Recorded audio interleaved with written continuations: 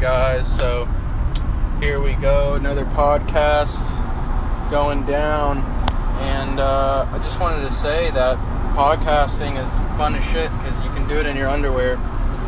And so here we go. This is what I wanted to talk about, just what's going on with me. Shit, I really don't have a master plan for the podcast. I just basically have a general idea, but I just like to talk about, just like a daily vlog, audio blog, but anyways, so right now I'm in the car. I like the way podcasts sound in the vehicle, by the way. But so anyways, let's keep going. So I found out, I've been reading this book. I just finished the Einstein book, which was phenomenal. I'm more of an audio person when it comes to books, and visual too.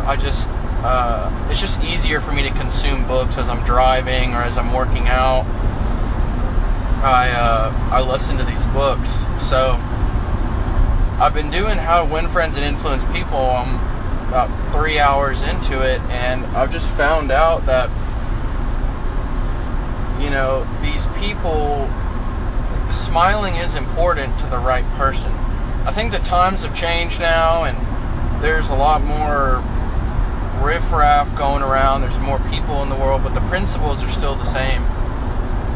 And it's interesting, you want to be friends with everybody. You want to, not everybody, but you want everyone to like you. And that's something that everyone wants to be liked by someone. Everyone wants to be famous. Famous people are, literally, if you're famous but broke, you'll somehow get money just because you're famous. And so I think that's the number one thing that we can go for, is just try to be famous, in something, start off being a small town celebrity,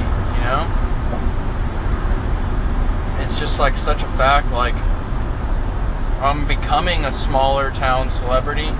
I'm becoming that through Instagram and Snapchat, and now I'm doing podcasting. But, it's not as easy as people think. It's not all dancing in the daisies. Everything is hard. My network marketing mentor, he told me, he said, probably the best thing I've ever heard in my life, he said, being broke is hard, and being rich is hard. You just choose. And I'm just going to choose to be rich. It's hard, but I'd rather choose to be rich hard.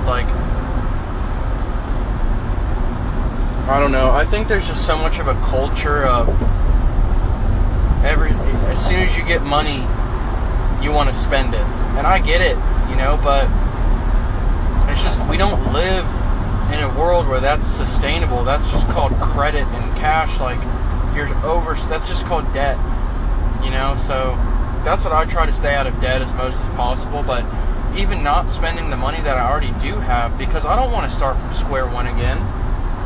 Nobody fucking wants to do that. You could be, MC Hammer. He made $30 million, and he ran out of money. So you don't want to run out of money. It's just so important to stay with the up and ups, and not necessarily up and ups, but what's actually going on in the world. You can't live under a fucking rock. And I have troubles with that too, because I always think that I'm in my own universe, and I need to think that, hey, the world doesn't revolve around me. And as human beings, we do tend to think that.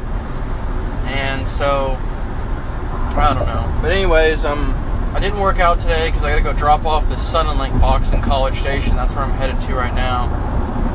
But, yeah, I just got to get that over with. They're going to charge me for $600 if I don't give it back.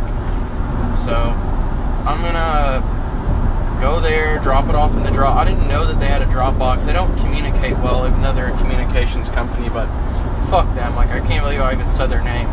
But, yeah, they're not ever getting my business ever again. Not for that kind of type of horse shit, after I cut off my service.